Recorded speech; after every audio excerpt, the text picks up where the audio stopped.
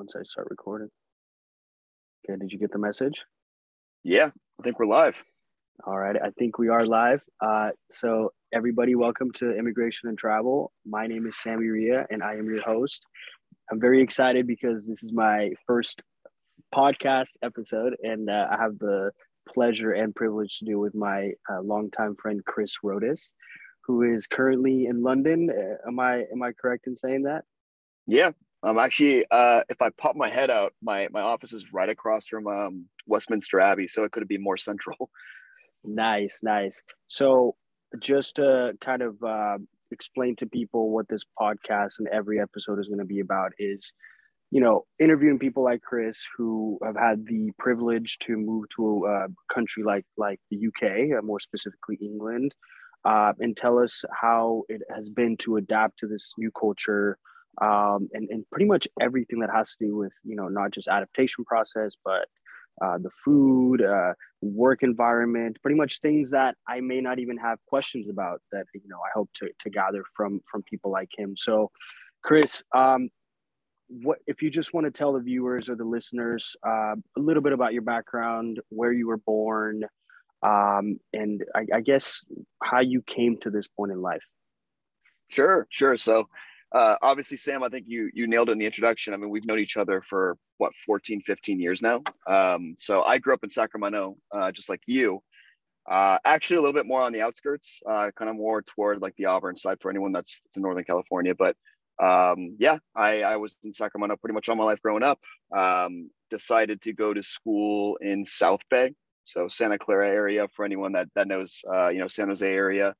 Love the Bay Area so much. I actually shot up north after I graduated. I studied finance with a little bit of emphasis on music on the side. Didn't do anything with that, but it was just kind of a nice, fun thing to study.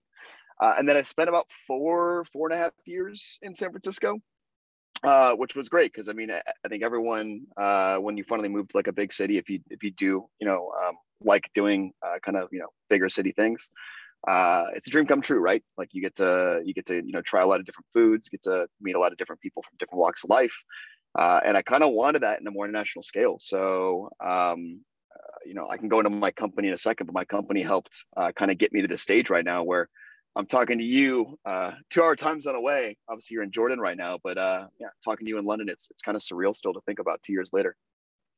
Absolutely, and I know that obviously through our friendship, I know that you are of Greek descent. I don't know if you could tell the viewers, since it's obviously related, how your parents, is it your parents that came to America or is it your grandparents? I don't know if you want to tell the viewers or the listeners.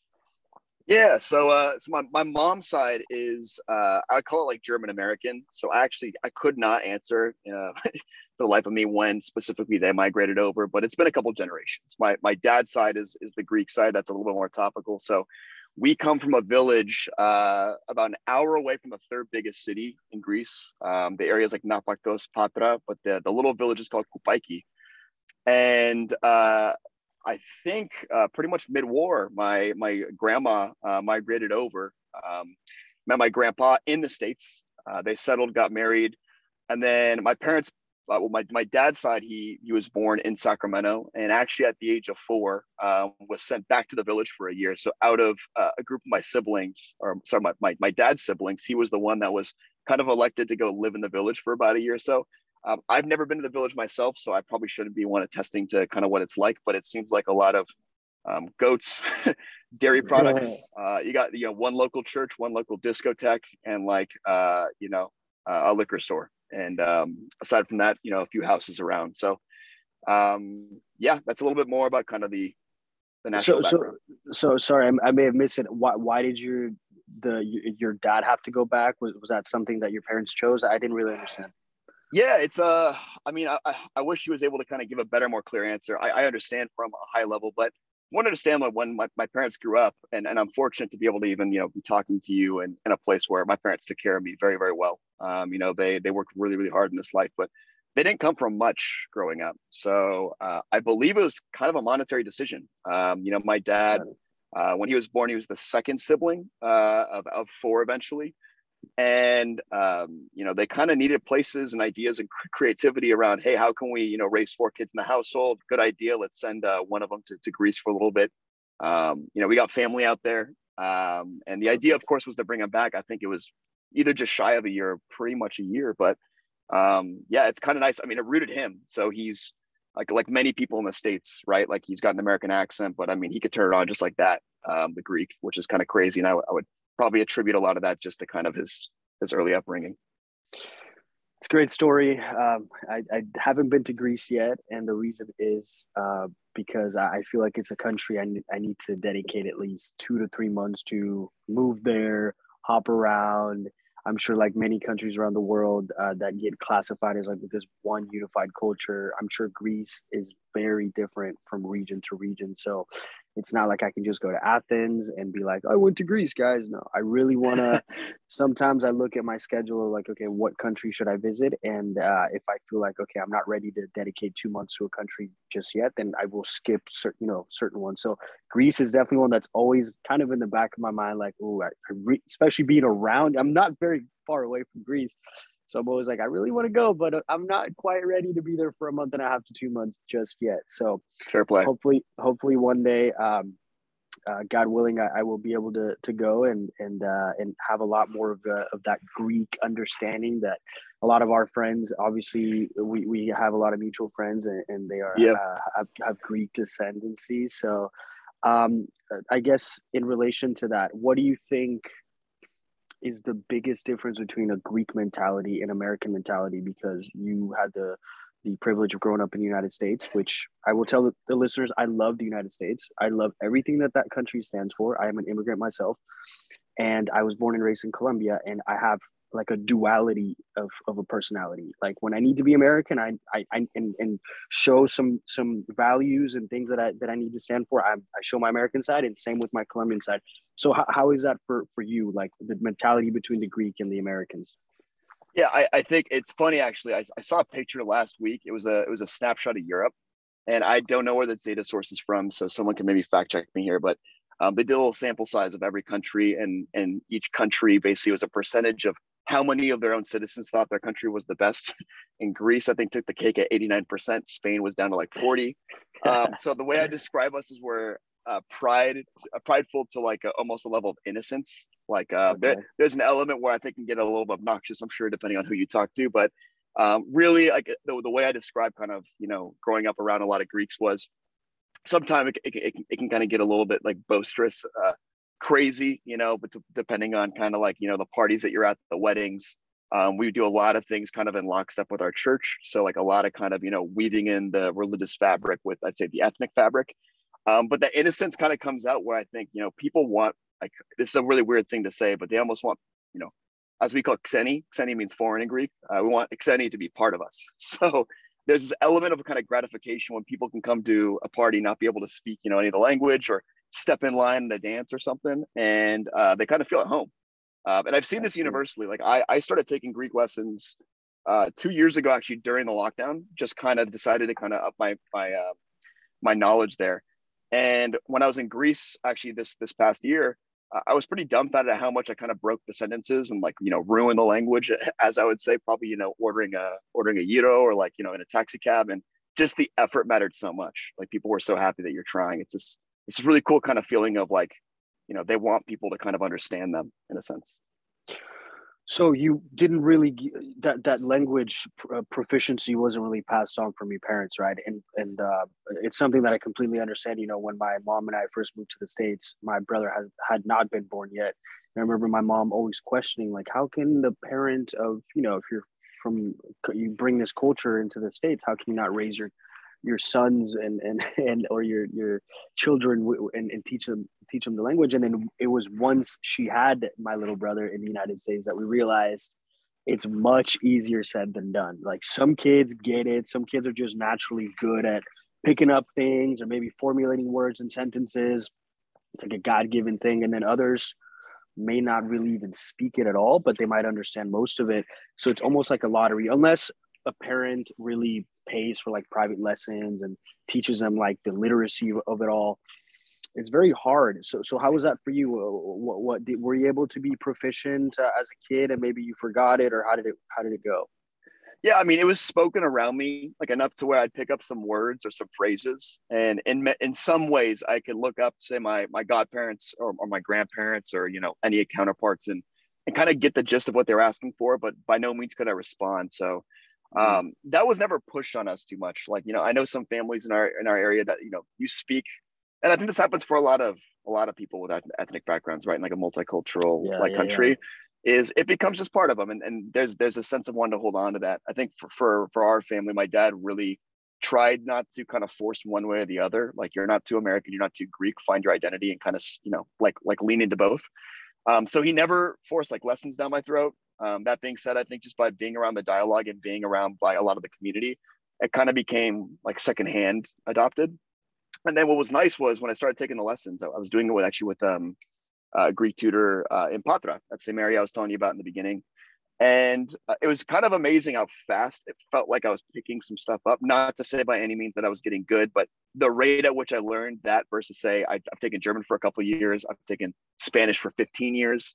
It just kind of shot up very fast for me. It felt a little bit more like I kind of started getting into like beginner intermediate as opposed to let's go through the alphabet. Now let's go through, just the grammatical basic nouns of how you order food in a restaurant.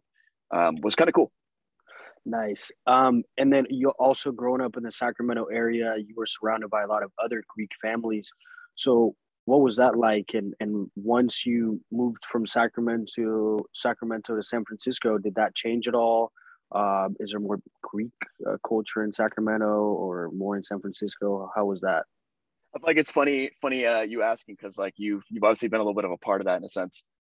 So I mean, I got a good group of buddies that are back in Sacramento that I would consider very very close. Yeah, Yanni, one of my best friends. He's my godbrother.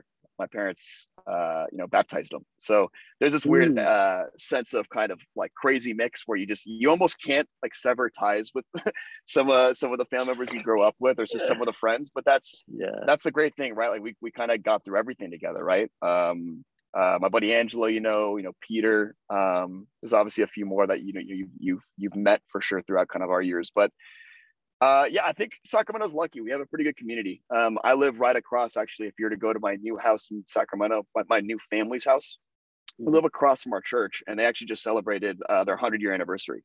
And just as much as it was like an opening kind of celebratory 100 years, is kind of like the magnitude of how many families just came there and this weird word of mouth. Because I think that happens a lot in immigrant culture. We don't talk that's about it a true. lot. Is this idea of like, hey, go here. Like this to us has kind of given us a nice community over the past couple of years. And I can imagine. I've never been an immigrant myself, but like I would go where probably I felt most comfortable. So, and San Francisco is kind of similar. I've been and I met a lot of the community out there too. It's a really really good base. I think California, all in all, is like NorCal and SoCal.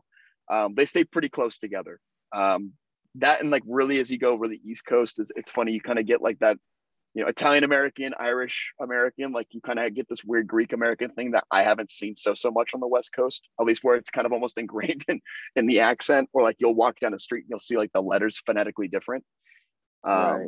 Yeah, yeah. I don't know if that answered the question, but Yeah, yeah, it did. And so I guess just to touch base, like one last aspect of Greek mentality before we move on and talk about your move from San Francisco to where you currently are. What is the expectation of Greek families upon their children? Is it a very educated oriented expectation? Is it a very free expectation? And also mention to me when it comes to romance. So I guess the success. Do they want? Because maybe they're very traditional. They want their yeah, children to get married young. Do you think? How do you think the Greek mentality is in regards to those two? the work side of things, it's a hard one to answer because I met so many different kinds of people across the board, right? Some people are more on the art side of things, like they're painters, or like they're poets, so like they definitely touch into like the artistic side. That's And I cool. know some really hardworking ones that hardworking doesn't always translate into like a desk suit job, right? But Right. some of the people that would go into like a big building in the middle of a city and bust out some finance for 8 or 9 hours. Right. um, I think it's really tough to pinpoint. But I would say kind of what people do, like they're pretty, going back to the pridefulness, there's passion in that. So I think people are pretty passionate about what they choose to do. And I would say like there's a little bit of traditionalism in some of the Greek households, but I haven't seen it be so super, especially in the States, like impending on people's ability to do what they want to do, even if grandma and grandpa feel very traditional about, hey, you should be doing this kind of work, or you should meet this kind of lady, or vice versa. That's what being Americans being all about, right? Is having this kind of flexibility of you have this culture, you have this identity to hinge to, but it doesn't dictate your life, right? By no means is how you look or how your last name is spelled totally contingent upon how your life's supposed to unfold. So I think there's kind of nice beauty in that, in a sense. Yeah. I think from the romance side, there's not much I can really give you advice there yet. But I would say traditionally, if you go back, like super, back to like, I mean, not too old, but like 1900s or before, there's an aspect of arranged marriages. There's an aspect of like, you kind of strategically, I'm sure, choose your spouse. Now it seems pretty in line with honestly anything a modern Western country does. It's like, you go through kind of the ebbs and flows of the dates, meet the parents, and then get the ring on it. Pretty nice, pretty nice. Awesome. So I'm excited to start talking about your life in San Francisco and how you ended up moving to the United Kingdom. So can you just kind of talk me through what it was like? I think you mentioned earlier that you were looking to go international. So ever since you started working for that company, I guess your current company, but back in San Francisco, was that something you mentioned to them? Like, hey guys, I want to work my hardest here, but if there's ever an opportunity for me to transfer abroad, count me in or something like that. So if you can talk me through that process and how you ended up moving to London. Sure. Yeah. So I work for a San Francisco startup tech company. It's not so much a startup anymore, but when I joined, it was smaller for sure. And I didn't really know kind of what direction I was going to take in a couple of years. Like I wanted to be cautious of my, options and decisions, but like, leave myself as available as possible to whatever was coming next. I think there was an interesting tipping moment. I mean, not to touch too much into this, but one thing that I got really into in terms of traveling was when I went abroad. I went abroad in Germany, in Freiburg, and my goal was to knock off as many countries as possible. And in one way, it kind of felt like that was a little more transactional, volumetric, I'll say, in terms of seeing the world. But it felt nice. It was like I got really accustomed to seeing a lot of cool aspects of mostly Europe. I think Turkey was more of the outlier there. But I had this like kind of weird feeling where I was like, maybe it's cool to explore the idea of working abroad. So in 2019, I basically did a sales training actually out in the London office, the one that I'm in today. And I helped do this with one of my colleagues who she was heading the sales enablement team. And I came for one piece of kind of where my job fits in quite nicely. And the whole week got to know the sales team a bit more. I actually started spending a bit more time when we got back with the general onboarding process. And the typical process was we had people come to headquarters for a couple of weeks. So we met people from Singapore, from London, from Lisbon, just all over the place that were, going there for a couple of weeks, then going back to their respective offices. And my boss kind of asked me, like, right after that trip, perfect timing, kind of, what do you want to do next? And I just gave him the answer. I said, I want to move here. This place is awesome. I got a really interesting, kind of like nice feel for London. Obviously English speaking is kind of a nice bonus, but it felt very, very like diverse as well as very familiar in the same time. Kind of a crazy answer, but nice. So once you told your boss that you were open to that, and did he just kind of give you the okay right away, or did you have to wait? And did you consider other cities besides London, or you were pretty certain that was going to be the one? Yeah, I didn't consider any cities, and mainly because by nature of how our team was broken out up here, London at the time was the one office that was probably like the easiest for me to join based on my job. Okay. So what's nice is it kind of made the decision for me in a sense, like, my eggs were in this basket. I came back from that trip in April and I worked with, my current boss as well as my old boss to kind of figure out what was the right transition plan. And that probably took about 6 to 8 months, but was kind of nice because these conversations went from very preliminary to, okay, like first stage, let's start planning if this is reality. And then, my job kind of at the end was let me let me make sure, I help kind of find a backfill, get kind of like my team up and running. And there was a lot happening with my current job that kind of, kept me occupied. But I'll tell you a funny story actually. In in December, early December, my boss at the time said, "Hey, you should just consider going back out. It'd be good for you to spend a little bit more time with the team, just kind of get a pulse on some of their challenges they're facing, and you'll probably get like a nice understanding as to kind of what at the time 2020 looks like." And I remember it was the week before, it was Thanksgiving week. I get a call from my boss saying, "Hey, I know you're going in 2 days. We had you slotted to go out in April," which I agreed to. So April 2020. And he said, "What are your thoughts on going in January?"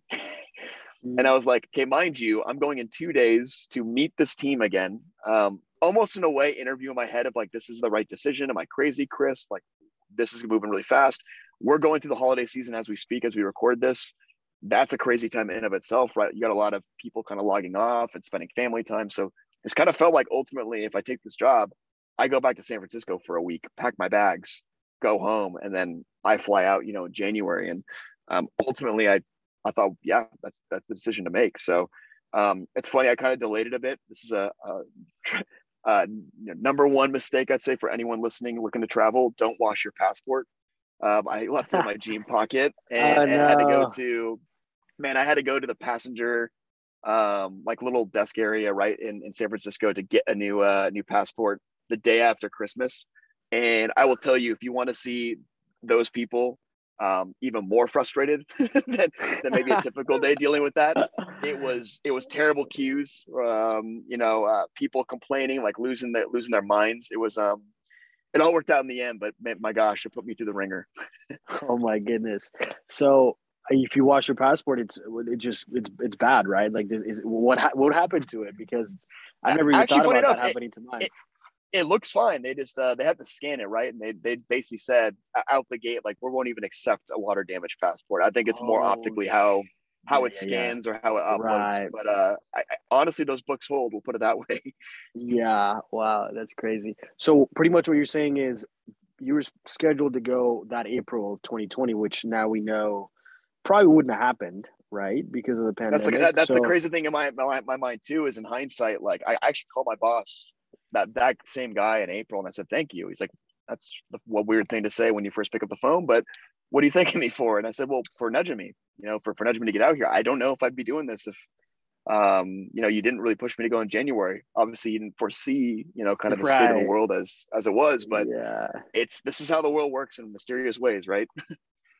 I mean, yeah, like you said, looking back, it's what a lucky a turn of events, I guess, before you knew what was about to unfold. So how was so I remember leaving Colombia and I lived there for 12 years. So I know 12 years old sounds like you're still a child, but I feel like in my generation in Colombia, we grew up very quickly. So I remember, I don't know, my mom letting me be like this. I would roam the streets of Bogota and I would go to my aunt's house, cousin's place. And, it's a big city. And I had a lot of freedom and I felt like I grew up really fast. I felt like I could just do things on my own that maybe in the States you need to wait till you're 18 or 20 years old to do.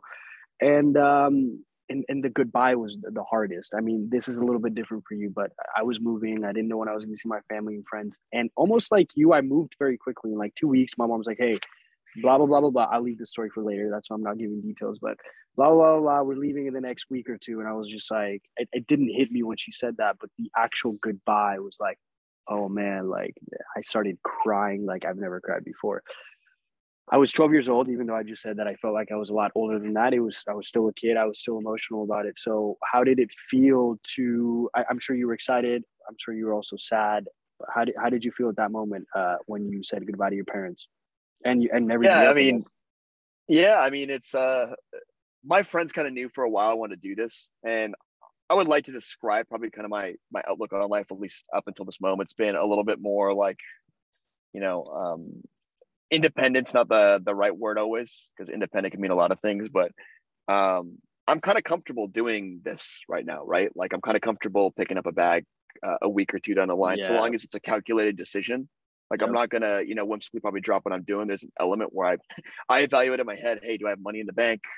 Do I have a place to stay? So it's probably something in the middle between like, being able to backpack, say the world and really need to sit and plan a trip for a year. But I was fine with it. Like mentally, actually, it wasn't that tough. Saying bye to my parents was harder than I thought because I've, even though living, just 80 to 100 miles away, I never really had to kind of do this before. Like, when's the next time I'm going to come home? Obviously, between some holidays, like that was the plan. But yeah, I remember like seeing my mom actually, like, shed some tears, and I started doing the same. And people who know me know I'm not much of a Yeah. crier. Yeah. It just kind of came naturally. But Yeah. no, it's they've had so much faith in me. I mean, they got me to where I am today. I think a lot of people, have the blessing to say that, and it's true across the board for so many. So I'm really happy that they pushed me to kind of be where I was at, and they kind of mentally got me prepared in a sense to make these crazy decisions and own them. My mom's always been into travel. My dad's always been into kind of like giving 110%, making sure that every day is a new day. I think that that quote, right? If you can wake up and change 1% for the better, you end up becoming a lot better of a person over time versus trying to go from 0 to 1,000. I think That's true. he helped me kind of think that way a little bit as my career developed. So it was a perfect time for me, honestly. It was perfect time for a new challenge, perfect time for me to kind of just write a new chapter in the book. And yeah, I'm so happy I did it. So I definitely understand like not being ready for that moment. You said you're not much of a crier, and then the moment starts to happen. You're like, It is this hits, man. It hits so out of nowhere. yeah, it hits, man. I mean, and you're leaving. You're truly leaving for the first time, right? It's not like you're taking a vacation and you're like, oh, I'm coming back in 2 weeks, or sometimes like maybe you don't see people for a while, but it's not like a planned departure. Maybe you just stay out of touch for a while. But especially with your parents, that was the way for me with my grandparents. I was always at their house. They felt like the role models for me to look up to. So when I left them, and to this day they continue to live there, so it's like I think I can't call it a regret, but if I was to change something about my life in these past 15 years, I would have my grandparents right next to me every single day. So you do have to make sacrifices, and they aren't getting younger. So it is a very very emotional moment. So I definitely understand. But I guess once you It got past, go ahead. No, I was gonna say one thing I haven't even mentioned, which is kind of crazy and it happened very last minute before I moved, was uh, it's very, I wouldn't say very rare, but it feels more rare in the States than maybe back, in some other people's respective countries. But you might know this actually, we live on a block in Sacramento with like 30 of my family members. Oof, Actually, like no joke, like my aunt and I had uncle across the no street, idea. No, I had no idea. my great That's grandparents down the crazy. street or their equivalents, like Yeah. just a lot of family. And for me, actually, I was fine kind of checking in, calling them, texting them, and then like seeing them for the holidays. Where I got the most FOMO was when I started getting here and started getting FaceTimes where they're in the backyard hanging out with like 20 of them, a Yeah. spontaneous Sunday night, making like a pizza in the pizza oven or something. And I'm like, man, this is what being away from the family like actually feels like. I can't just drive and see them for a day. So that was kind of Yeah. a crazy shock too, just the broader extended family sense. Absolutely. So once you got past the whole goodbye thing and packed your bags, how was I'm sure your company had a lot of things arranged for you. And actually, let me ask you about that. What was the entire process of actually getting there and settling in? Yeah, I got to give, I mean, big kudos to the company. They took care of a lot of the crazy heavy lifting. So I think the process was I was in touch with immigration lawyers, and they sent me a pretty detailed questionnaire that you got to sit through. It's kind of one of those things that's you have all the answers, like it's obviously where have you lived before, social security, like some of like the important things that just you have about your life, where you've lived last 3 to 5 years. Um, but it's such a new doc, you kind of take your time on it. I'll say I took like probably Um, twice as long as I should have. And then I think they set up an appointment for me to get my visa checked out, which was pretty easy, to be honest. I wouldn't say easy in terms of getting it, but easy in terms of the process. I went into the like this the UK's office that they had headquartered in San Francisco. Got my picture. I think they sent that with a 48-hour to 72-hour turnaround as to a yes or no decision. wow. Got the green light. The So passport, honestly, like that was obviously expedited, right? Like if you're doing that outside of a company sponsoring you, I'm sure that's a very long and I guess uncertain process, right? Yeah. And again, I'm fortunate. I'm sure like 99% of the immigration stories that are probably, you've heard, or many people have heard, it's not like this. Like company sponsorship can be one of many ways. I happen to get, really, really good treatment, probably because the onus was, hey, you're moving very quick. I actually ended up obviously stiff arming myself into needing to find a new passport. So that took a few more weeks kind of off the load. But honestly, I was out here from the decision was made officially mid-December. Like when I got back, I kind of had that week, talked to my boss, and I was out here for I think Jan 19. Wow. Okay. And so you get there, and what did the office get you a place? Did they give you some funds to get the place? How did that go? Yeah, I ended up getting a place. The company helped sponsor just for a month or so while I looked around. So it was Mm, somewhere a little bit more central, close to the office. We're based in Waterloo here in London, which for anyone who's been to London, it's actually like right near the London Eye. So oh, it's a nice nice. it's a nice I guess feature to walk past every single day. Yeah, that is. And then I opted to, after a month, start looking for places around and landed in what I think was a nice neighborhood for pretty much about a year and a half. I just moved out of it, unfortunately, 2 weeks ago, but it was a great time.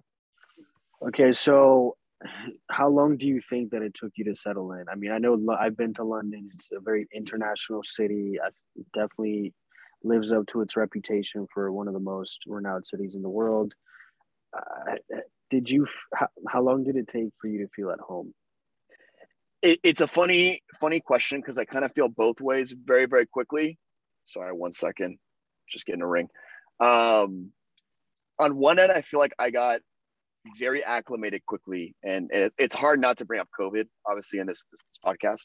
Yeah, Um, but on one end, like this idea for the first time ever, even as a tech company, right? Like I've worked from home before, but this idea of working from home daily really amplified getting to know your corner, your desk, that extra office that you always needed, or your very small apartment that you realize you need to upgrade, like tomorrow. So for me, when I moved to this neighborhood called Clapham, which is South London, and I absolutely loved the aspect of kind of getting to know that part of town. It's for anyone that's ever been down to Clapham, it's like one main high street with a few side streets of like these really quaint, typical brick townhouses that you would see. I mean, it's like everything looks the same and different all at the same time. yeah. And then as it leads into what they call the common meaning the kind of like the park. There's a beautiful little park over there, and really what I was able to do was get coffees between some calls, or I got in the habit of doing my runs or workouts at lunch, just running around the common, and that kind of felt like that's something you couldn't do aside from maybe a weekend here and there. So that was really nice. On the flip side, I mean, I spent a lot of time in Clapham where I wasn't coming up to Central or other neighborhoods when things locked down because, I mean, putting ourselves back in the mindset of what first lockdown was different from second and third is, we had no idea what this thing was. So, honestly, for a couple months, it was like kind of almost new for me to go down some of the same streets before. But everyone went through that, right? Like back in our hometowns, that happened everywhere. I could tell when I was talking to my family in Sacramento or those in San Francisco. So there was a really weird mix of like really get to know kind of where you're living. Um, London being a pretty like I'd say lateral city, meaning pretty widespread. Like you can cover some distance between the city limits. Yeah, it was kind of new for me to explore for probably longer than what I anticipate if I move, no lockdown. Put it that So way. what you're saying is you got to know that part of town that where you lived very, very well, but because of COVID, you were not able to really enjoy what the rest of London and the freedom to move around. I don't know what the regulations were in the UK when it first hit. Was it? I was in actually in Las Vegas when when the lockdown occurred last year, um, and I know that in California, people everything shut down. So, and I know other countries were fining people if they went outside. How Yeah. drastic or how mild was it where you were? The UK was really interesting to me, and this is kind of my take. And again, I think that some people have different views on it. The UK to me is made not just in the beginning, but kind of up to now, very European and American decisions based on how COVID's kind of like ran out. So on the European side, and Europeans a really rough way of defining maybe like I'd take Germany or France maybe where or Italy. Italy is a good example of one that got really hit right from COVID from day one, and they had some pretty aggressive like restrictions. So as you know, a European country like London, the UK and London specifically had to really act in terms of like, what are we going to do from a kind of being like a neighbor of these countries' perspective, especially given how many inbound and outbound flights are taking place daily to this place. It's very much a hub of the Yep. Western world, right? And on the American side, I mean, I use the American side as like it's a little bit more open, it's a little more free and liberal. And the UK still kind of had these policies that were still flexible in a sense. I'd say, aside from what just was announced, last week, which was Plan B, meaning that there's tougher work restrictions and a few more things that are back in place. For the most part, like for a couple months up until last week, people with the vaccination would walk around, and there wasn't much checking. If they checked, you just pulled the app up. Face masks weren't necessarily required. If people felt comfortable, they put it on. And there's also this element too that was you'd sit next to someone with a face mask, someone without. Very much like anywhere else in the world, I didn't really feel like anyone had any issues with that. Put it that way. It felt like this weird mix of like they kind of had to respond for kind of due diligence reasons of being a very, very multicultural international place. At the Right. same time, they kind of held on to this idea of like, well, there's autonomy, and we don't want to feel the ripple effects of a total lockdown. But I would say the first couple lockdowns are rough. First one was tough on anyone. I would say technically there was a second lockdown for a month.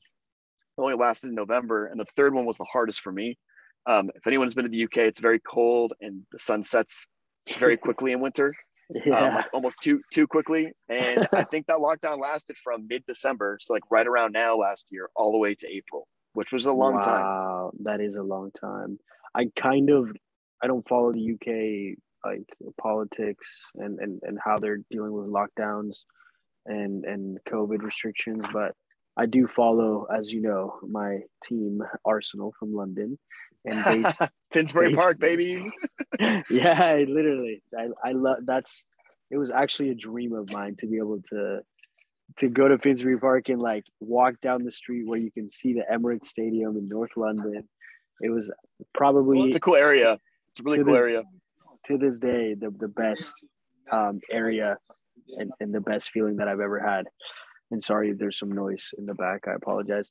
But anyways, so I've been I kind of know what's been going on because of like the full capacity and non-capacity of the stadium. So all of last season, 2020, 2021, empty stadiums. It was eerie to watch sports, and especially England being such a popular, having the best league in the world, and seeing the stadium so empty. So, and then I realized, or I kind of I followed it in a way that kind of I didn't really make sense to me. It was like people started getting vaccinated, and so by the start of this year, which was back in August of this season, stadiums are full again. There was almost like, then I remember last year it was empty, and then they tried bringing in like 2,000 fans into these 60,000 capacity. So you have like almost nobody in there, but it's still 2,000 people. And then all of a sudden something would happen, and they'd be like, okay, nobody can come in anymore. But then there was like a very fine line of like, okay, season ended, summer happened, and now this year it's like at full capacity. Is that what is that reflected upon the society? Like ever since maybe August, everything is back to normal. I think there's a little bit of trickery that went on the first couple of years. So the first year, I remember when the bars opened up. I should call them pubs, otherwise some Brit's going to hear this and ostracize me forever. The pubs opened actually July 4th. For any Americans out there, obviously Okay, perfect for that's a you. big Perfect birthday for you. for us, right? So we actually threw a little bit of a flat party, which was pretty fun. And then from there, I just remember for a couple months it was open, and summer in general, right? Like rates drop a little bit by kind of the weather, and people are traveling, which I guess on one end of COVID isn't that good, but there's kind of this constant movement and your friend group's not always there. So there is an element like you kind of mix less with people that you're probably talking to all the time, or maybe more, who knows? But obviously the second lockdown kind of hit. This year was actually quite similar. I think when the borders opened again, I remember coming back from the States in June, and for obviously you're an avid football fan, the Euros were going off, and the UK made it to the finals, Yes. which was crazy energy. I mean, it was the first time I think in a few decades, right, that's happened. Yeah. And I mean, I remember, this is a little bit of a sad COVID story. uh, People got so rowdy, got so excited, and this is right when Delta was kind of running rampant during the summertime. And I remember going to one of my buddy's birthday parties. We ended up watching, I think, the finals the next day, and I think 8 or 9 of us actually got COVID from the same party, the Oh Delta my strain. gosh, And really? mind you, most of them had their first jab, called the jab out here.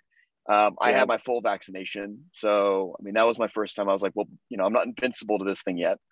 But there's an element of trickery in a sense, like, oh, well, it's summer, we're kind of over this. And even though it kind of spiked a little bit, like I wasn't obviously the only one, it was kind of going around some friend circles, kind of weaned off a little bit. And then people, followed in suit to travel. I actually ended up going to Greece 3 weeks later. I had that trip planned, and I was very happy that I got COVID at the time I got COVID, because that 2 week period of testing out of it meant I can properly kind of get ready for packing, which was a bit of a bigger trip. So yeah, I think there was the element of, we're through it. Obviously, as we hit winter again, we're reminded what the cold can do, and that's not just for COVID. That's like flu season, right? So I Right. think the government's a little more cautious right now, for sure. I mean, it's great. Kind of what do you call it? A polar opposite, I guess. Going to Egypt and seeing that nobody cared about COVID, because I talked to a lot of people. I said, "How was COVID last year here?" And then you look at a city like Cairo that has so many people and it's so hectic and it needs the movement of so many people every single day, that I was wondering, I was like, well, how was this city like a few months ago or a year and a half ago? There's no way that the city just shut down, because you saw cities around the world just shut down and people actually following the rules. And I was like, it's not realistic to think that Cairo followed any restriction. And when I asked everybody that that I was able to talk to, they said no, COVID didn't really hit here. Nobody really believes. Nobody really cares. Nobody wore masks. The government, and there was like a unified belief that because Egypt is so hot that it just didn't hit them that much. I don't know the stats. I don't know if that's just like a common misconception by the people I talked to. So I'm not going to say that was I mean, true or false. finger in the air, that checks a little bit in terms of, right, like the hotter places typically. I mean, you don't worry about illness as much.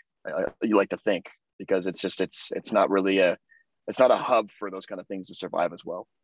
Right. And it's just such a informal country as well. So I think COVID hit different. I know that COVID hit different countries like late in later months too of 2020. Like we all have Yeah. this like consensus of, oh, it started March 2020. Well, some countries it didn't hit until like October, which I didn't know about.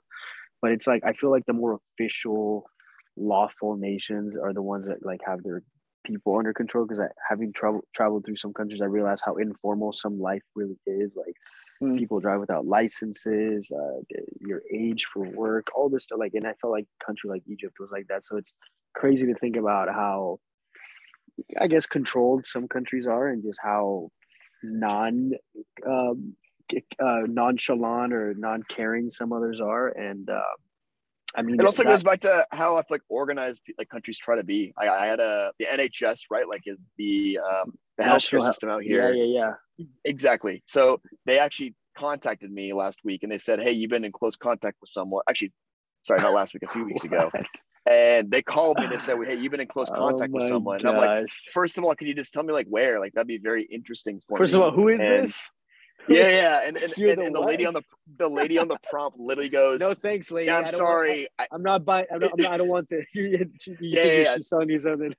Telesales So hang up. No, she literally goes, yeah, you've been in contact with someone. And I respond, I'm like, can you just tell me, I mean, if that's the case, like where? She's like, actually, I don't have that information. I'm like, then what's the point? Like, like there has to be some sort of accountability here, right? Like, I'll do whatever motions you need me to do. Granted, obviously I am vaccinated, but it'd be really helpful for me, probably yeah, actually yeah, my yeah. friends, if I knew exactly where this might have happened. And lo and behold, of course, I didn't have COVID. And I think it was between, I had a flight, I had a train the next day, and then I went to a bar. And it's like, it could have been any of those three. So it's just, there's a lot of this mental, I think, craziness going around, where I think the over tracking is also killing people a bit. That's one cultural thing I've seen Yeah. change.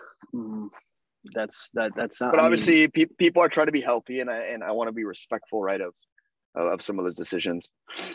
okay, so I understand a lot about what's going on with COVID now, and I guess when it comes to comparing a city like San Francisco, that's um, one of the biggest international cities in the states, and then London, obviously, internationally altogether.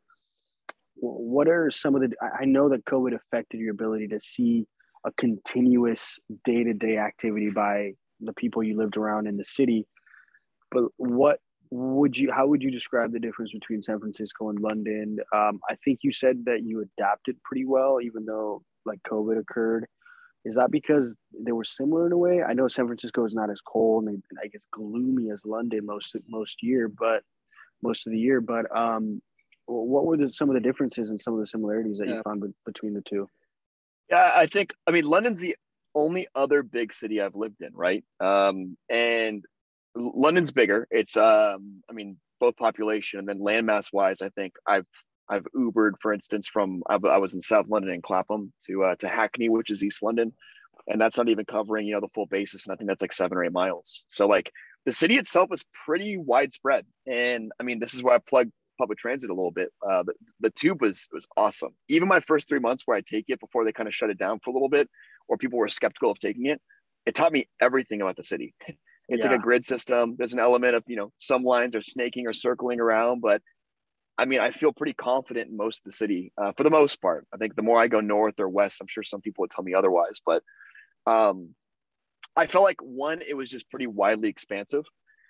And I don't know, I was listening to another podcast, I think Smartless, people heard of that one, and Sandra Bullock was on, and I think I learned this on the podcast that she grew up in Germany for a while, and she said something that I think actually rang really true. I was in the office thinking about this as I literally looked at Big Ben at Parliament, was just being in Europe.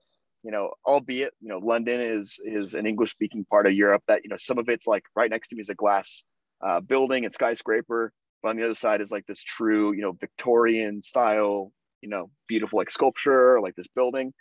And just walking around in Europe, you just kind of feel this elements of history, right? So there's kind of that cool clash between what is history, I'd say, with the UK, and it's an old history, to what's a very modern city, a very like, much international hub.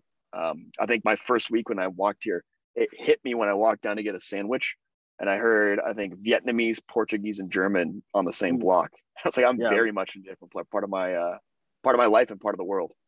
Change gears a little bit. So, what's the another thing that I hear is obviously that we already talked about a little bit is the weather. How was it moving from California? And let's forget COVID, right? I think we covered that enough. Just the weather itself, is it that bad? Does it really mess with your mood? Does it really make you go, ugh, I don't know if I can live here? Like, what does it make you think? I think for me, I mean, I'm not so beaten up over it. There's an element where I think because it's so north, it's similar to Seattle in the sense that it's a little more doom and gloomish, like in terms of how it feels and looks. I'll be very honest, very hot take for anyone who's either lived in London or visited a few times, might call me out for this. I don't hate it that much. I think it's very similar to SF. It's not that windy. I mean, SF can be a little more windy, I'd say. I think it is a little bit. SF is a little bit gloomy. It's gray almost every day. 100%. But you pull up the weather forecast here, and it might say 5 out of 7 days are going to rain, and that could be anywhere from like one day showering for like an hour to the other 4 days have a 70% chance of rain, and that sprinkles for like 2 hours, and then the sun comes out later. It's like I've noticed. It rains a lot here, and it's a little bit more. It's an island, right? It's got kind of a weird place on the map at where it is, so I'm sure it's getting a lot of like currents or whatever meteorologists are are dubbing what makes this place unique.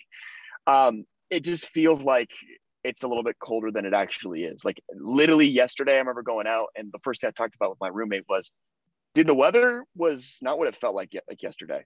Like we were walking around, I was wearing this jacket, I'm wearing looks like you're wearing jacket. 2-3 layers right there, bud. Yeah, 2-3 layers. And honestly, I could have taken like this layer off the jean jacket and I would have been totally fine. It was actually surprising to me. So I would say in terms of Fahrenheit, because I'm always converting now, it's probably anywhere. I still haven't figured it out. Especially in other countries, like, hey, what's the temperature? I'm like, hold on, let me do this on my phone real quick. Let me tell you. It's super odd. It's super odd math. I kind of got good at like the barometers, like the spectrum of it too. how does one not memorize it, right? Like it's just one conversion you have to memorize forever, and yet I always forget. I just don't know why. Oh, but yeah. So Yeah, you were saying? all I know is 40 degrees is really hot because that's what Dubai always is. Yes, yeah. I'm The the exact Brits love same. Dubai.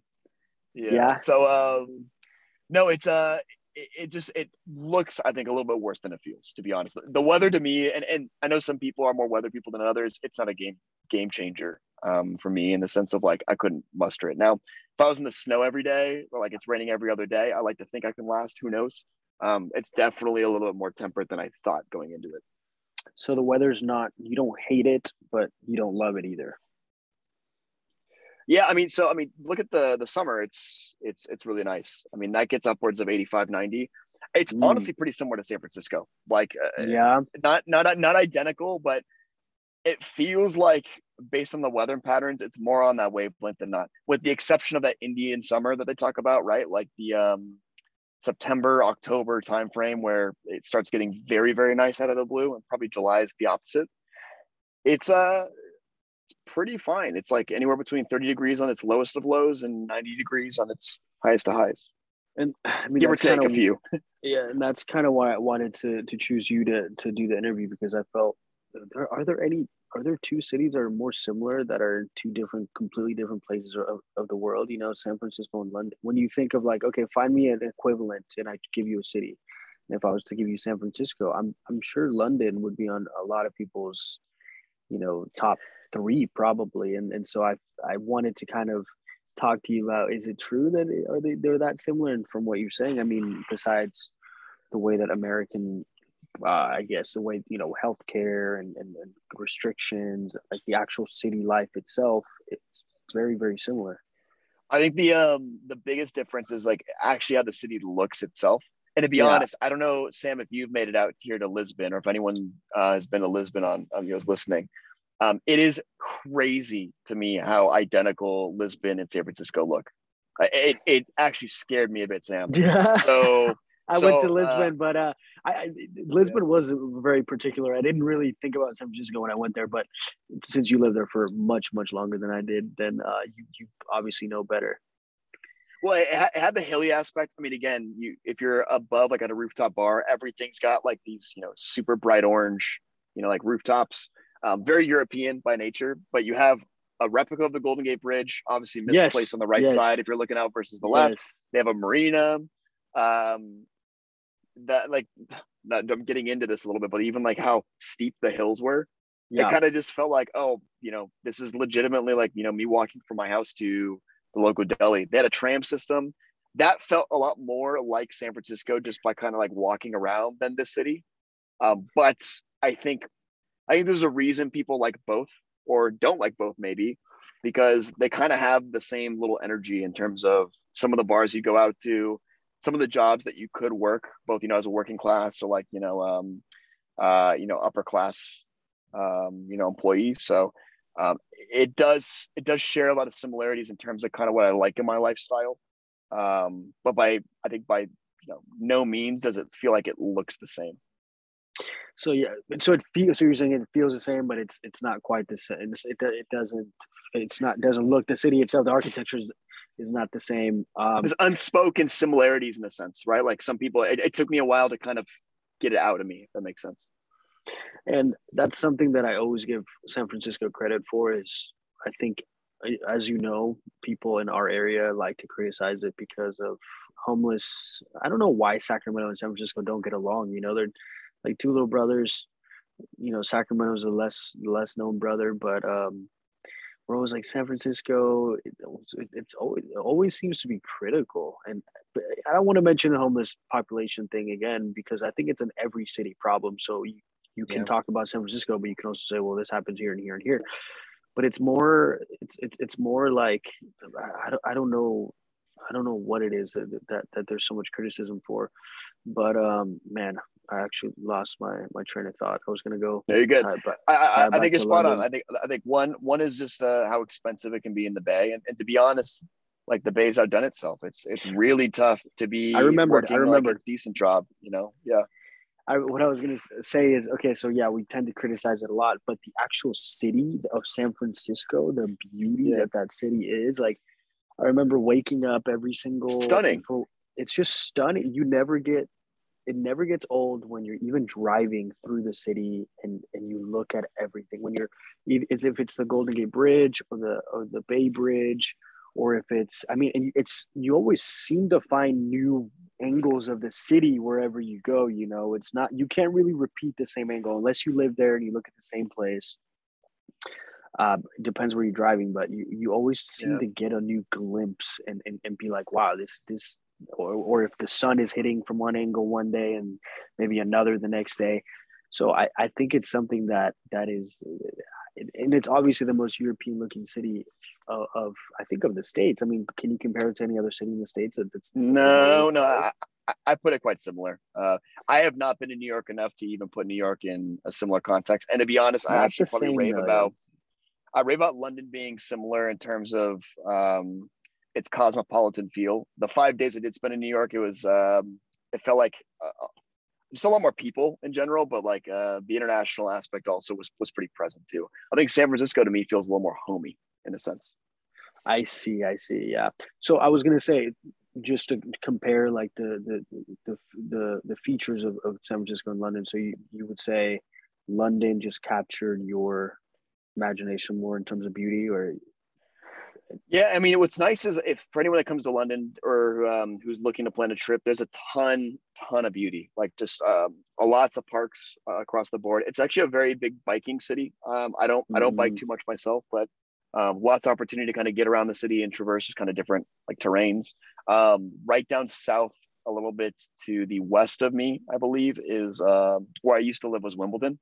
And Wimbledon Commons known to be a pretty spacious area that you can go run for a couple miles or go bike for a couple miles. And then obviously for anyone that's commuted from Heathrow or Gatwick or anywhere else outside the city, it's only green. That's all that it is. I mean, you got a few houses here and there, like little towns, but most of the UK is a pretty green spot, which is I actually very much like kind of the uh what the kind of the feel is outside of the city and what they brought into it to make it kind of feel that way. And then also, I mean, obviously the architecture, like there's elements, some parts of it with the glass buildings and whatnot. I mean, it feels like any other city, but they do a good job of weaving in some of the history that you definitely feel. I actually played tourist for the first time on Saturday, and went to Tower of London. It took me 2 years. It's like this 1,000-year-old like what's the word I'm looking for? Basically complex, like castle complex where the monarchy used to live.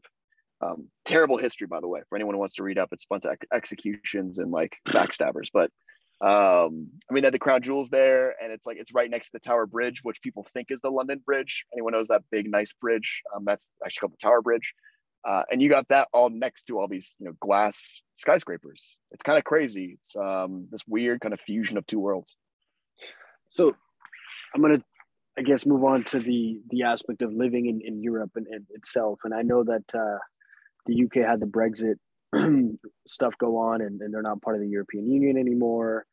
But being in Europe really gives you a lot of flexibility, especially in terms of traveling to other countries, right? And cool thing about Europe is it's like each country's got its own thing, its own culture, language, which is something in the US we don't really do. Like you don't see a lot of people try. I mean, you will see the occasional spring breaker go from California to Miami, go all the way across.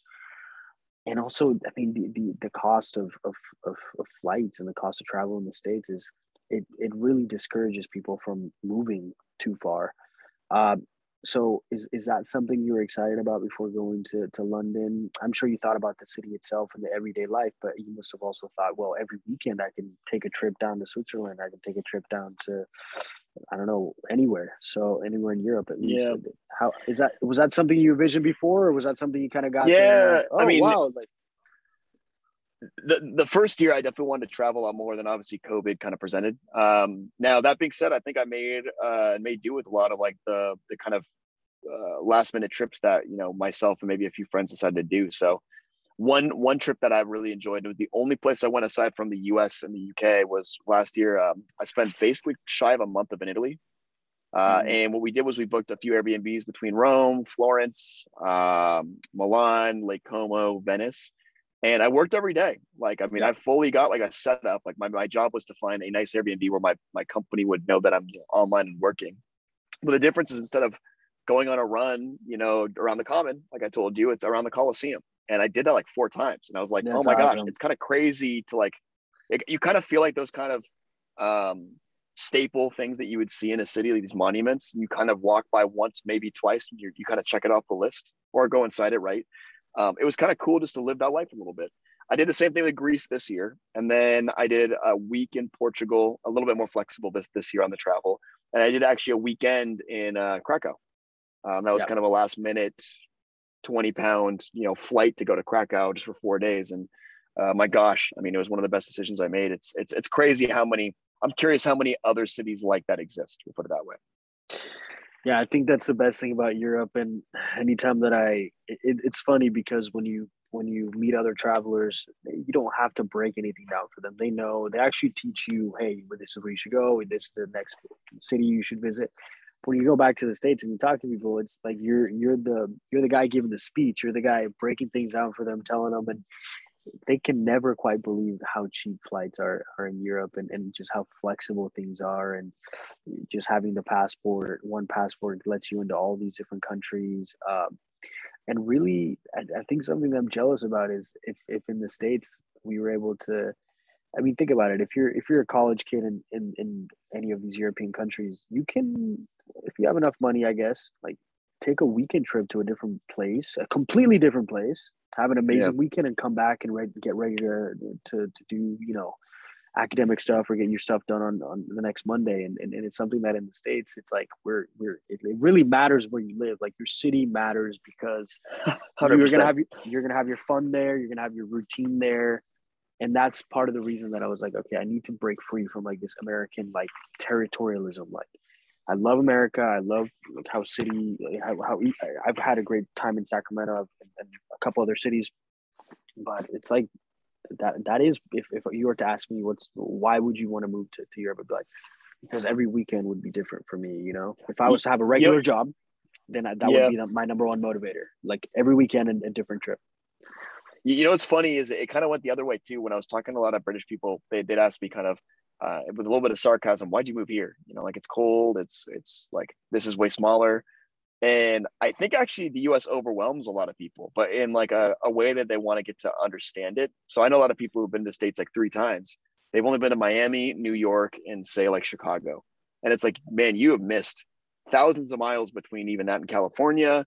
Yep. And oh my gosh, in Chicago, did you go to this one bar? Oh, you missed out. Like, it's crazy. I think for us on the flip side, it's like, man, crossing off Europe would be really difficult in and of itself, or even half of it, right? Like that's pretty expensive, and it's a lot of time to do to plan a trip like that. But in a weird way, it's kind of nice to have like an understanding of what we're going into. I played a game with some of my reps that I work with, where I asked if it was a city or state, and some of them obviously for some reason they just didn't know some of the states. And I don't That's knock them for hilarious. it. It's like we have a bunch of places that none of them will ever probably visit ever, and it's Right. not a knock on the US. There's just so much to see in the US. It's kind of actually clouded and confusing, I think, for them, which kind of humbled me a bit and made me appreciate a lot of kind of growing up in the States. You learn a lot about a big part of the world. Yeah, I mean, I think the main difference is the U.S. has a lot of empty states in a way. If you're gonna go there, maybe you're doing like a 50, crossing all 50 states kind of bucket list item, or maybe your family's from there. But that's not gonna happen in Europe. There's not an empty No. country in Europe that you're like, oh, I don't really need to go there. If you go to, are you gonna go to North Carolina? Are you gonna go to South? Are you gonna go to Wisconsin? You, as a tourist, probably not. And if you are, that might even be too expensive to go. So it's like, oh, I'm going to go to Yeah. Wisconsin. It's a $350 round trip. Why would you ever do that? It just makes absolutely no sense. So I looked into why I looked into why flights are a bit cheaper in Europe, and I think there's a movement when it comes to the atmosphere. It's more eco-friendly. That obviously planes can affect the global warming, And so being, on land, and it is more, it costs more because of that element, And even between countries, it's crazy to me. Like when I think I booked my flight to move over 4 days before I flew. And granted, this is pre-COVID, so I mean, tickets are, you can't even try to find like consistent ticket deals these days. But I think it was $250 for me to fly one way from Norwegian Air from San Francisco to London.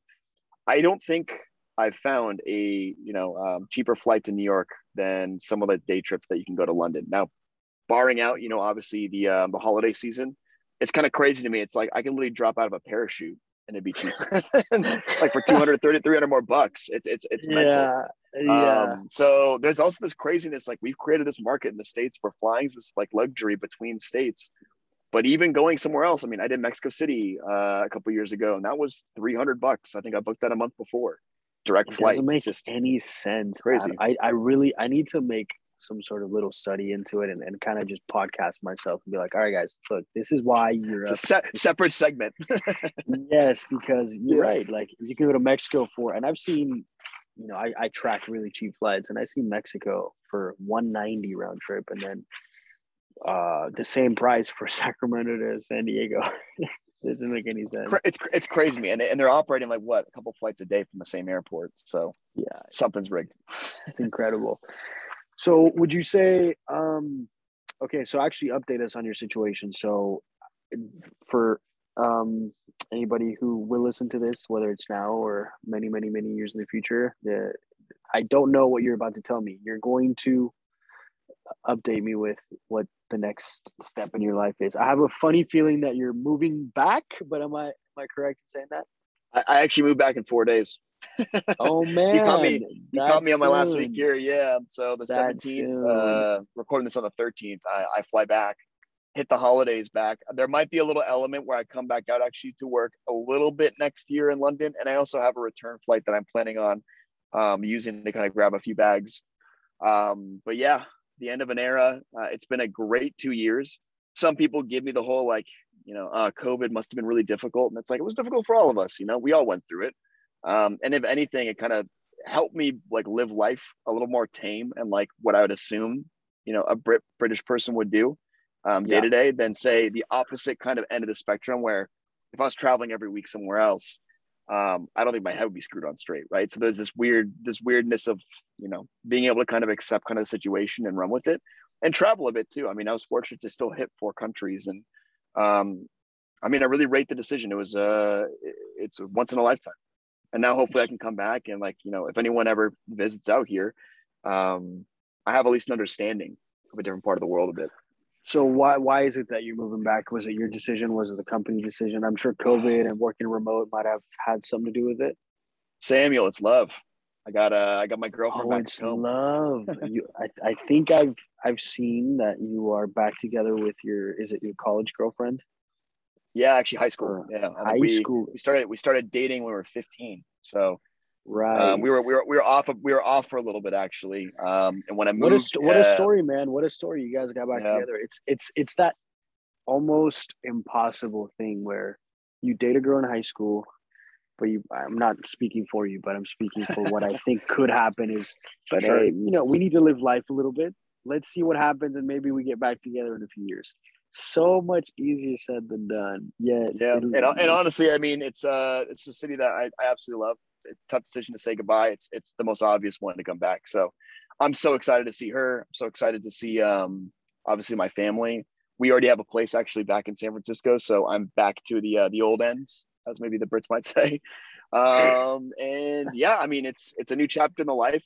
What's nice is like London to me is so accessible still, and it's a place that I feel like I could plug myself back in, hopefully in a couple of years, not even coming here. And it'll feel like, I already got a good sense of the city, even if it changes a bit. So I'll definitely be back for sure, and spending a bit more time in Europe as I love this part of the world. There's other places too, actually. Europe kind of taught me to want to travel elsewhere. So one of my old roommate, Jake, he was a huge fan of traveling to South Africa. That's on my list now. Dubai's somewhat on my list now. A lot of the Brits love to vacation out there. And then the amount of good Asian kind of fusion culture over here and the amount of people that like, it's kind of crazy. You kind of get 1 or 2 trips. Some people do the whole backpack and road trip after, university studies in the States, and many do the backpack trip in, Asia from England. And that one sounds really cool to me. So not to say I'm going to go backpacking tomorrow, but I got a lot of the world that I still got to check off. I haven't done any of those places before. Right. It's a big world, let me tell you, man. I've been bouncing around for a while, and it's almost like I'm not even looking back. I'm still looking ahead to see how many more. You have to almost pace yourself. You have to be like, all right, look, it's not about how many countries have I visited. It's how much of the culture have I really gotten to know, and did I really maximize my time there? So, like, and everybody has a different destination, like you said. People in the UK. I actually went to. You may have heard of it. You probably have. Gibraltar. Gibraltar is the Strait of Gibraltar, but like it's Spain territorially, but it belongs to the UK, and it's like the smallest little country full of Brits that speak with a Spanish accent. It was the weirdest thing I've ever heard. What a fusion. They were taught. So I interviewed a guy there, and I was like, all right, can you talk to me like you would talk to another Gibraltarian? And he started talking to me in perfect Southern, Castilian Spanish, the one from Spain. And then would every other word, it wasn't even like the Spanglish that I hear in California, where it's like you can sort of get like the order of it. It was like the randomest thing, like, beginning with Spanish, throwing in an English word, then the next sentence, flipping that into starting with English, putting the but it was like perfect Spanish and perfect British English. And I was just like, this is the craziest thing I've ever heard in my life, the craziest language or mix of language I've ever heard in my life. And it was all British people, that, besides the ones who lived there, it's just a vacation spot for the British people. There was nobody else there. I mean, maybe It's amazing. Yeah. And then you're also saying they like to go to Asia. Yeah. I mean, so would you say that the London based, or I guess the UK people are well traveled, or they like to travel? Because I guess one thing Americans aren't very known for is doing that, is traveling a lot and very well cultured. Would you say that the English are? Yeah, I would say so. Sorry, by the way, if the audio quality changes. My AirPods just died. So It's all good. no, it's I think the Brits, it's interesting because that comment you made earlier about going, like, say, to neighboring countries. I think some of them I've gotten, and this might not be the right word, but numb to the idea of the fact that, like, it's like in the backyard. So I know some people that would love to travel, they just never make it a priority. That's true. Some people are busy, but like, that is so true. You take it for granted. Backyard to them, right? Yeah. So, but there's also a lot of people who love it. Like I've gone with a few of my British friends here. Like I went to Portugal. I've been to Italy with them. Krakow we did with a few Americans, and then I went with my American buddy who lives in the UK to Greece for a little bit.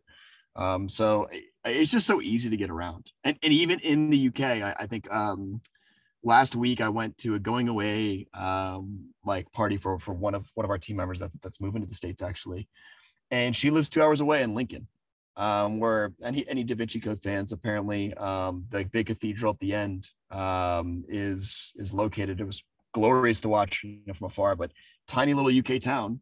Was kind of cool just to train and go experience that. And it's you got people who are doing this literally daily. We're just training across the country. I think it's 3.5 hours to go from London pretty far north, almost to Scotland. So they're pretty dumbfounded with your 10-hour drives that we get, from San Diego to Sacramento, Sam. Yeah, I mean, that's incredible. But you're right. I mean, you touched on that point of they take it for granted. Like you can say that the Americans are not the best well-traveled people, but the ones that you do find that are well-traveled are very, very well-traveled. And then I do see that Europeans have this different, the ones who I can see them taking it for granted and being like, well, I can go any weekend, and then never actually go. But then I see other ones that fully exploit that opportunity. And that's when I was mentioning, like, I wish I would have been here in like college and had the ability, because it would have been affordable in college. I mean, imagine us in San Francisco, like, hey, New York is $20 round trip. Well, let's go. I mean, why not? We could easily, but we don't get that privilege, so that's cool, man. So you're moving back because of your girlfriend then? Yeah, we're really excited. We got a spots in the marina. It's my first time living there.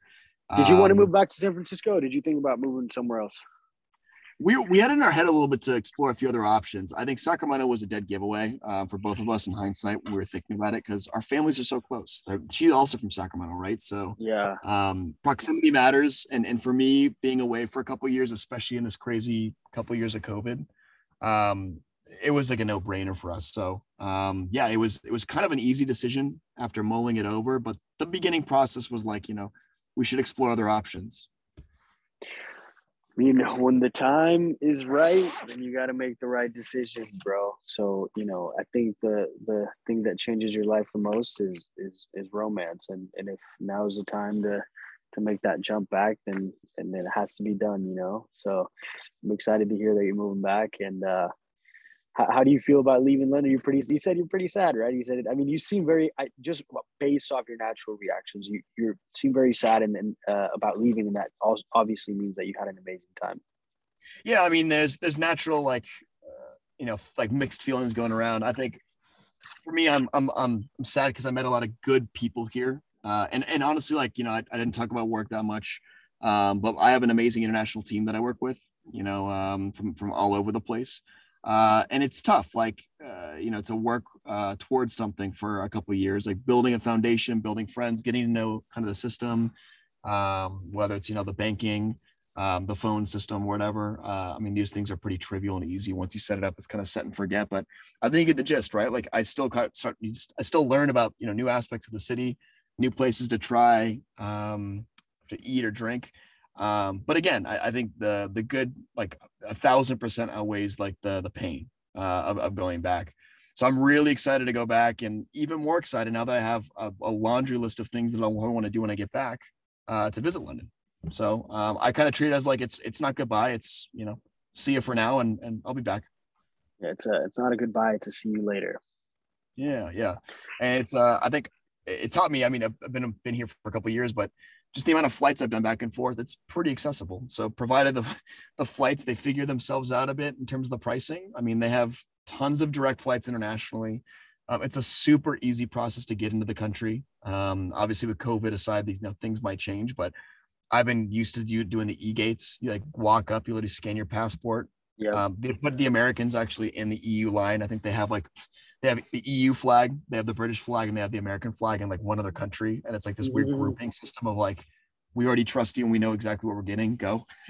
Yeah. Sometimes actually that line gets worse than the other line, right? Because there's so many of them flying. But no, it's a very easy to feel at home kind of city. It really has everything for everyone. I started getting into going to theater a little bit. There's a few plays that are in the area, like that. I mean, really, really good shows.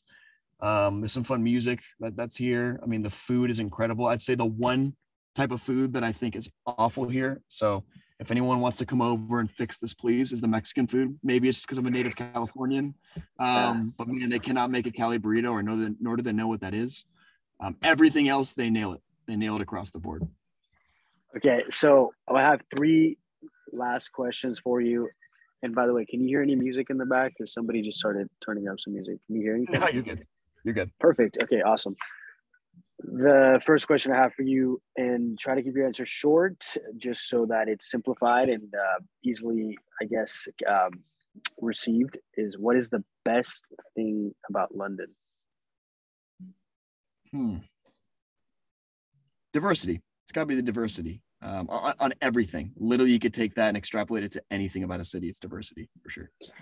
So in terms of adaptation, in terms of, what do you call it? Food, in terms I would even of take it past like the things you can see, like diversity of thought even. Like it's cool that you can open-mindedness. Open-mindedness is probably like a nicer way of putting it. Like when you get to like I try not to get into politics ever, because that's just a lose-lose conversation for a lot of people. Nor am I very too politically driven, to be honest.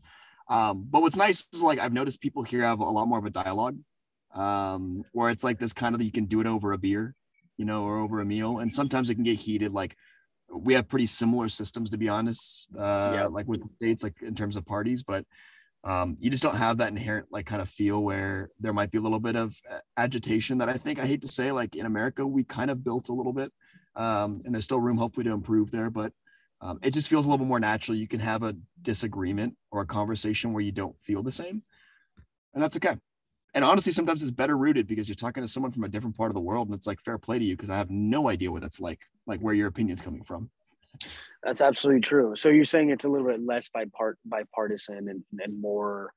You can't even really label it. I mean, you can say something's bipartisan, but what the opposite of that might be, like you said, Some of the thoughts diverse. might be, yeah, some of the thoughts might be bipartisan, but like you get it from a different like background entirely, right? Or like a different Right. like upbringing, and you can't dispute that.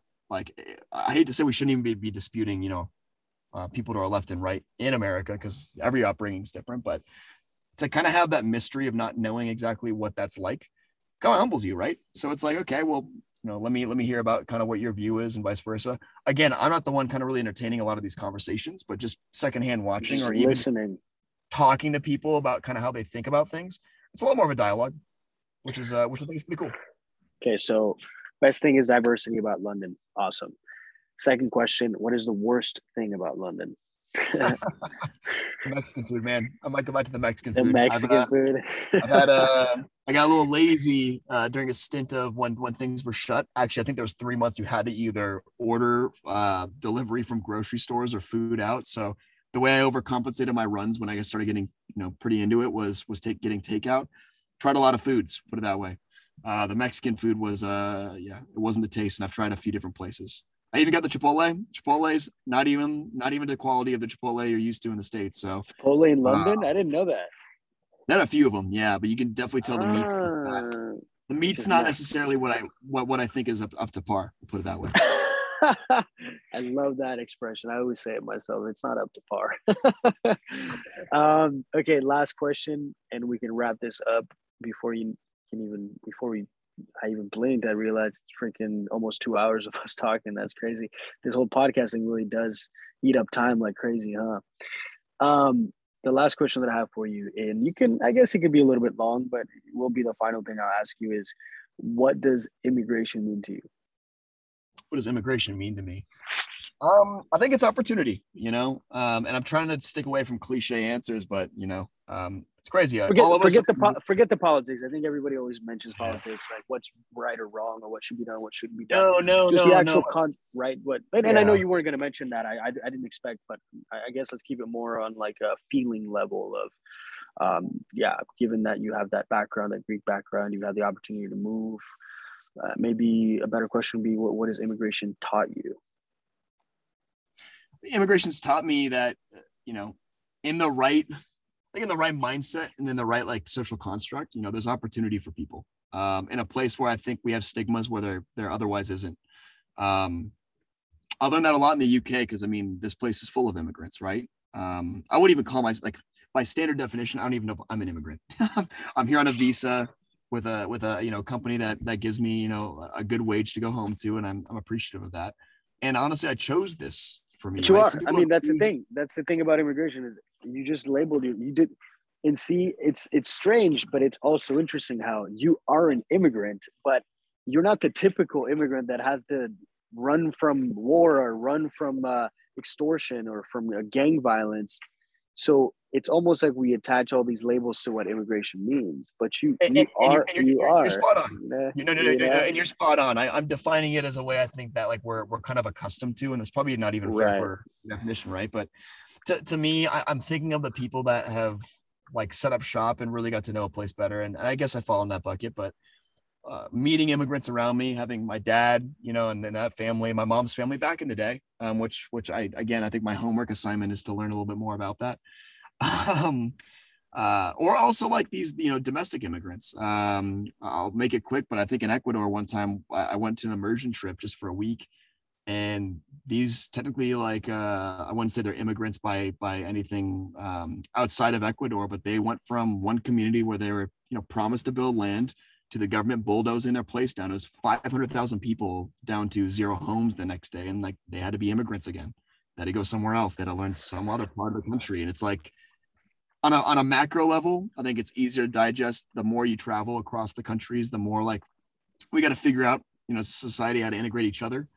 But I think it's this constant struggle of like being comfortable in where you live and how you live. So for me, I think this experience taught me a lot about, being open-minded around others. There's a lot of different ideas about how the world should be run, about what's the right, things to prioritize. Like climate change, for instance. I'd say I feel like it's spoken a lot more out here than say in the States, or this idea of a multi-partied system. I don't know what the right answer is to any of this, and maybe there is no right answer. But I think if people are trying to learn and understand, that's the first good step. So. Yeah, man, thanks for your time. And I hope to see you back in the States very soon. And I'm excited for you to be back there. And I do have one regret, and that is not going. I almost went to London to see you. I almost went. You're this close. I still have the message. This close. And I haven't explained it to you, but there was just a little bit too much confusion for me in terms of the PCR or the antigen testing, and then testing 2 days after, and then it was just. You're not alone. You're not alone in that, man. Right. I think you a little bit vague in how they described it, and I think it deterred a lot of people from coming. Like I really planned it. And then I said, oh, but then Egypt is just a QR code. So why? I do want to go to London. I do, but it's like I go there for a week and I have to maybe spend however much money on 2 tests, and then on the way back out, maybe spend another 80 euro. I don't even know. Pounds or however much it is there. So it really does discourage people from coming in, which I mean, rightfully so. That's probably what they're trying to do as well. Yeah, no. Hopefully things ease up for everyone, right? But yeah, if you make it back out here, let me know. I'll definitely give you a write up.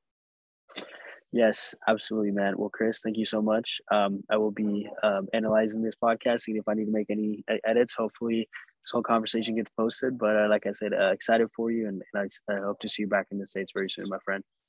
Sam, thanks again. Enjoy your travels, and yeah, awesome job that you kicked this thing off. I'm honored to be the first. Yes, sir, man. And that's how I live. I don't even know who's going to be first, who's going to be next. I feel like you were the perfect first candidate. It also has to do with like the mood of the day. I was like, I feel like Chris, tomorrow I could just call him up, get this thing rolling. And I think I was putting too much thought into it too. Like, I need to set this and this and this up. No. All I need to do is do exactly what we just did, or have somebody in person, put on a freaking tape recorder, whatever, and just do a conversation. It's very natural. So this thing is going to hopefully share a lot of stories. And yeah, man. Yeah. Hopefully one day we look back at this one and go, damn, like you were the first, man. That's crazy. Right. But yeah. I'm doing it for me. I'm doing it because it's my passion, man. It fills my soul. And I was very, very captivated by the story. So thanks, man. Keep it up, man. I really appreciate it. You have a good one. Right? All right, my friend. Yeah. All right, brother. See ya. Bye-bye.